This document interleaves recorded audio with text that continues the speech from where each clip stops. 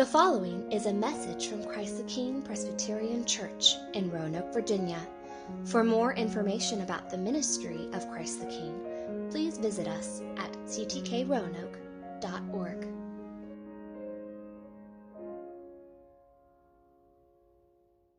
Well, good morning. Good morning. Welcome to Christ the King. For those of you who don't know me or maybe don't remember me, my name is Penny, and I'm the senior pastor here. And if you're new or a guest visiting maybe for the last couple weeks or even the last couple months, you don't know who I am. I've been away on sabbatical. The session, in their generosity, provided a time of extended rest for me and my family. And so for the last few months, during the summer, we have been on sabbatical, where I've been able to rest and read and write and travel and have extended time with family. And it was a great time away. So thank you. Thank you for the blessing that it was, and it was a blessing to me and to my kids. We're very thankful for it, and we're thankful to be back. It's great to be with you all. Great to see your faces and hear your voices, and to fist bump you kids and feel your embrace. So we have missed you and love you and are thankful to be with you. So one of the reasons why I was given a sabbatical, if you remember from a number of months ago, we sent out a letter that said, why do pastors get sabbaticals? And one of the reasons is to rest and re-energize and be ready to re-engage in whatever next season of ministry is coming. And so that was one of the reasons. And so I'm excited to be back and to be ready to re-enter into this next season of ministry. And as I thought about that, what ministry is to look like and who we are to be and what we are to believe, there's a passage that kept coming back to my mind. This is a passage I've thought about for many, many years. It's actually one verse, but it encapsulates in a very succinct and beautiful way what it is that we are to believe, what is the message that we are to embrace, and what is the manner of our lives in light of that message. And this passage, this verse, is found in 1 Thessalonians 2. So if you have a Bible, you can turn to 1 Thessalonians 2. The verse that I'm thinking of specifically is verse 8. Verse 8, it's this beautiful passage that I go back to again and again and again. That when I think about what it means to be a people, what it means to be the church, what it means for us to dwell together, this is a verse that often comes to my mind. And so for this morning, we're going to look at this one passage before we get into a longer series. Next week, we're going to start a new series in the book of Romans. So we're going to be in that for a few months. Let's just be honest. We're going to be in it for a few months. But before we get there, I do want us to look at this one passage that helps us to see what it is, what the message is that we are to embrace and the manner of our lives in light of that message. So let's read 1 Thessalonians 2. I'm going to read verses 1 through 8, those 7 verses that come before, to give us some context as well. This is what Paul writes. For you yourselves know, brothers, that our coming to you was not in vain. But though we had already suffered and been shamefully treated at Philippi, as you know, we had boldness in our God to declare to you the gospel of God in the midst of much conflict. For our appeal does not spring from error or impurity or any attempt to deceive. But just as we have been approved by God to be entrusted with the gospel, so we speak not to please man, but to please God, who tests our hearts. For we never came with words of flattery, as you know, nor with a pretext for greed. God is witness. Nor did we seek glory from people, whether from you or from others, though we could have made demands as apostles of Christ. But we were gentle among you, like a nursing mother taking care of her own children. So, being affectionately desirous of you, we were ready to share with you not only the gospel of God, but also our own selves, because you had become very dear to us. Friends, this is the word of the Lord. Thanks be to God. Let me pray for us. Heavenly Father, we thank you for your word, and we know that you have given us your word as a witness to your work in this world, as a revelation of what it is that we are to believe about you and how we are to live. And so we pray that you would help us now so that we would, from your word, see you clearly, that we would understand what it is that you have called us to believe and what you have called us to do. And so, Father, meet with us, open our eyes and soften our hearts, and lead us into your truth. We pray this in Christ's name. Amen. I wonder if you've thought recently, or maybe at all, about the various messages that we're confronted with every day. I mean, we're bombarded with different messages that our world throws at us, right? Different messages about what we're to believe, what we're to think. Right, we see messages in the news, on social media. We cling to them with our minds. We hold fast to them with our hearts. Right, we're bombarded with them. Messages about what it means to be a good parent or a faithful student, about what it means to be socially aware or environmentally conscious, right? Messages about what life should look like and what the good life is. Right, we hear these messages. In fact, we're surrounded by them so much that sometimes I think we don't even realize that we're being bombarded with them. It's just a cacophony of noise, visions and messages that are thrown at us. Well, a little over 3 years ago, David Brooks was writing an op-ed in the New York Times, and he was talking about the different messages that we hear, and he was trying to consolidate the messages of this world into five messages, and he actually called them lies, 5 lies that our culture tells us. The lies included this: that career success is fulfilling, that I can make myself happy, that life is an individual journey, that we find our own truth, and the 5th one, that the rich and successful are more valuable than the poor and less successful. Now, that's a pretty good list because we don't have to think very hard or very long to know that these are actually messages that we are hearing on a regular basis, right? That these are the things that are being promoted, that I don't need anyone, right? I am a rock, I am an island, I can live on my own. I can create my own truth. All that matters, right? These are the messages that our world tells us. But these aren't the only messages that we hear, right? We hear other messages about body image and sexuality and value. Right? Like you're only valued if you're in a romantic relationship. Once you're in a romantic relationship, you have value because you're married, and once you're married, you have value because you have children, and once you have children, you have value because your children are successful, right? I mean, we feel that, don't we? Of course we do. We feel that pull. And it's not just those things, right? It's money and education, possessions and political affiliation. All of these things every day are confronting us with different messages about how we are to live and who we are and what we are to believe and what we are to love. And we're so immersed in these messages and with these different visions of life that we need to be reminded. And we need to be retold, and we need to refocus on the most important message. And that's what Paul's doing in this passage.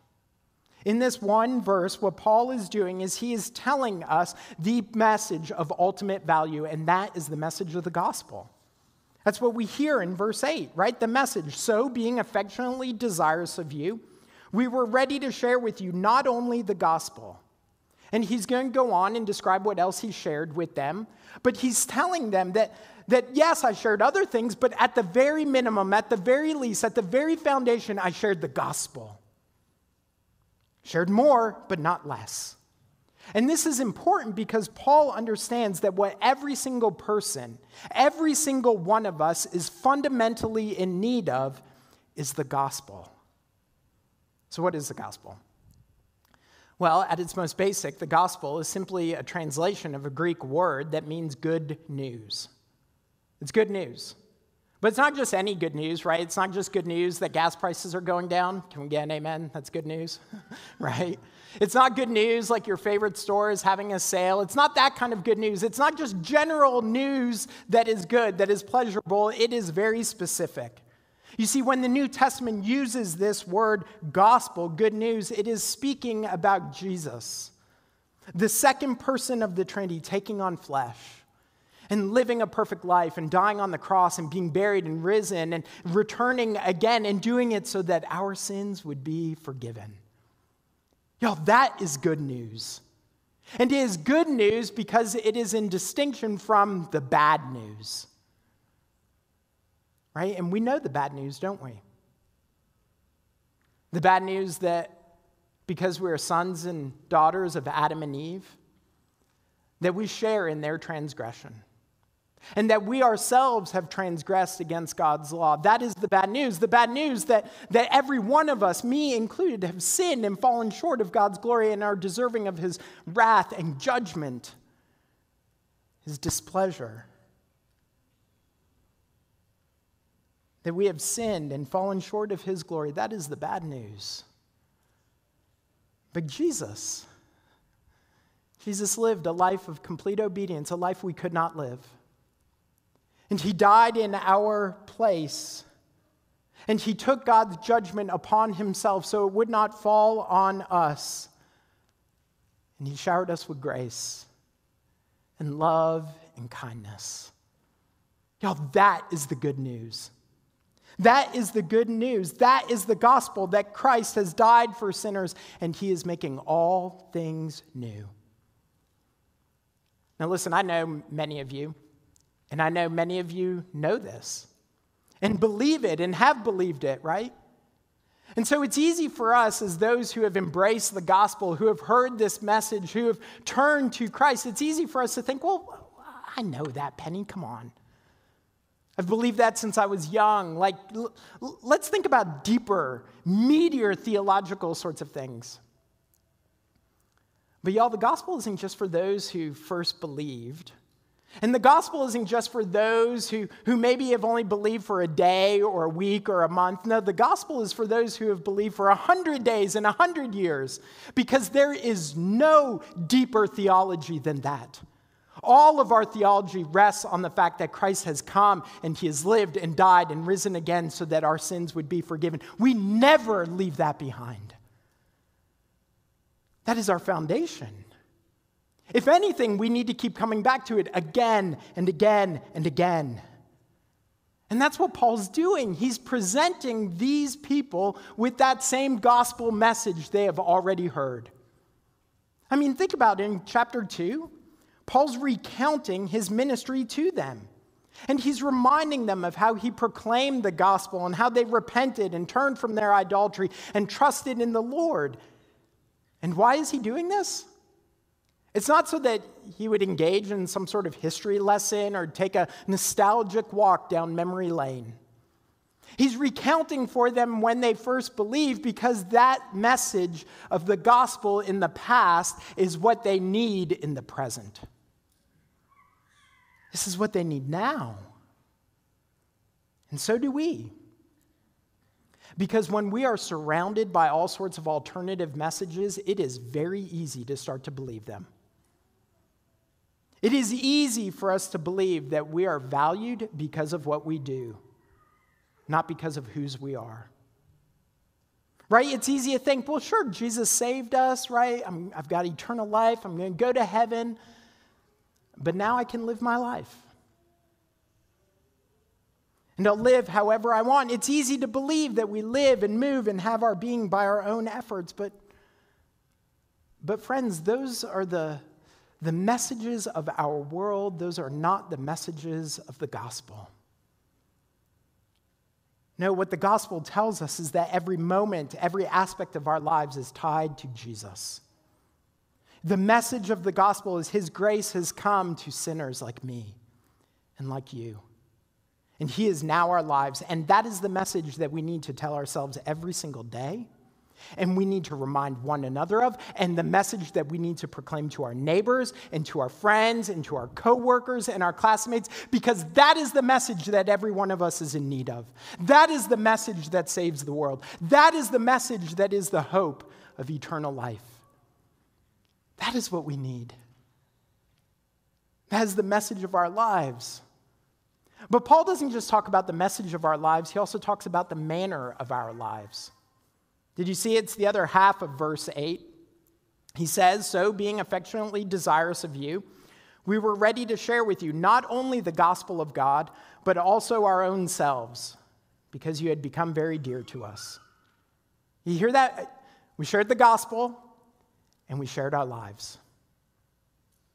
We shared the gospel, we shared this message, and now we lived in light of that message by giving of ourselves. And that's what Paul did. I mean, he lived amongst them. And he ate with them, and he worked with them, and he heard their laughs, and he saw their tears. You see, the gospel message is not just a message we proclaim. It absolutely is. Right? Faith comes through hearing, and how can they hear if no one goes and tells them and proclaims it? It is a message we proclaim, but it is also a message we embody. We live out the implications of the gospel with each other by giving of ourselves in service and care and comfort. And we do this with love. We do it with love and compassion. I mean, that's what we hear Paul, right? He describes his life with them in verse 7. We were gentle among you, like a nursing mother taking care of her own children. Verse 8, being affectionately desirous of you, you'd become very dear to us. Do you hear the language he uses to describe his relationship with them?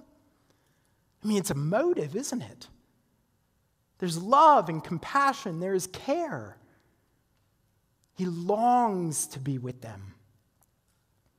This is language that maybe, if we didn't know it was written by Paul, would maybe surprise us. Because think about what we know about Paul from reading the New Testament. Right? Paul was this guy who had been shipwrecked and beaten. He'd been stoned and persecuted. He had been mocked and thrown in jail. And with all of those experiences, it would be very easy to think that Paul would become this hardened, intense sort of man, right? And let's be honest, as we read some of his epistles, there's some intensity there, isn't there? Some directness. Even in our passage, he says he came boldly with the gospel and was gentle like a nursing mother. I mean, think about how gentle that is. Right? Like, it may even feel a little uncomfortable for us to describe ourselves that way, but yet that's how Paul describes himself. Like a nursing mother, I was gentle with you, affectionately desirous of you. He was full of compassion, filled with love and gentleness and kindness. Y'all, that is beautiful.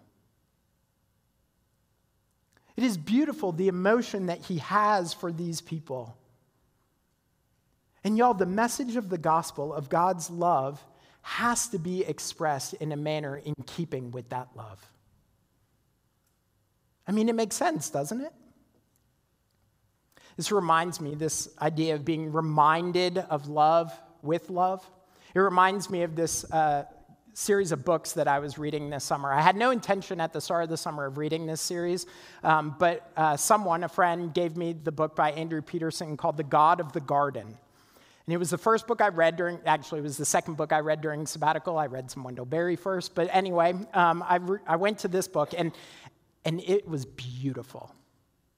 It was beautiful. It captured my imagination, and it got rooted in my heart, and it was this amazing, amazing book. And so after reading this book, I had to read some more Andrew Peterson. So I started reading the Wingfeather Saga. Have some of y'all read this? Oh, it's glorious. Y'all, so go get The God of the Garden, then read the Wingfeather Saga. So it's this beautiful four-part series. There's 4 books, and I'm in book 4 right now. And it's the story of these 3 children. They're called the Igabys in the beginning, but eventually we find out that they're actually Wingfeathers. And their names are Janner, Kalmar, and Lili. And they're the last people, them and their mother, they're the last people of this great city, this great land that has been destroyed by the evil Nag the Nameless and his despicable fangs. It's fantasy, by the way, in case you haven't picked that up. They're not just the last remnants of this place, but they actually are royalty. Royal blood flows through their veins. And Kalmar is the High King. And at some point, at the end of book 2, through black magic and evil sorcery, Kalmar is turned into a gray fang, which is a wolf. So this boy is turned into a wolf. He has fur and a snout and a tail. He has claws and sharpened teeth. He has been transformed into something horrible. He's no longer acting like a king, but as an animal who howls and bites and claws. And when people see him, they recoil in disgust because he is this animal, this brooding beast. And warriors see him and they want to destroy him and kill him because he looks like he is a member of the enemy's army. He has to be restrained in his room so that he will not claw and bite those who come to see him. That he won't jump out of his bed and kill his brother who lies in the bed beside him, who is bearing the wounds that he has suffered from Kalmar himself. And every single day, his mother, the queen, and Janner, his brother, and his sister Lili come into their room. And so how do you think they would respond? What do you think that they would say? I mean, he's attacked them. He's a different thing. You would expect, right? Maybe that they would shake him, that they would take him by the shoulders, that they would yell at him, that they would scream, "Snap out of it." But that's not what they do. No, each day the queen comes to his room and looks into his eyes and past the fur and the snout and the tail and calls him by name. With compassion, she says, "You're Kalmar, not a fang." With kindness, she says, "You're the high king, not a beast." With deep affection, she looks into his yellow eyes and says, "I love you. I'm your mother. I love you." Even when he goes to nip at her and to snap at her, she comes back again and again saying, "I love you." And at night, his brother who's in the bed beside him, who is nursing those wounds that Kalmar inflicted upon him, he reminds him and tells him stories before he was transformed, stories of them playing and laughing and running and their mischievous behavior against their grandfather. And his brother and sister and mother, instead of recoiling in disgust, instead of fleeing with fear, they remind him day after day after day that he's loved.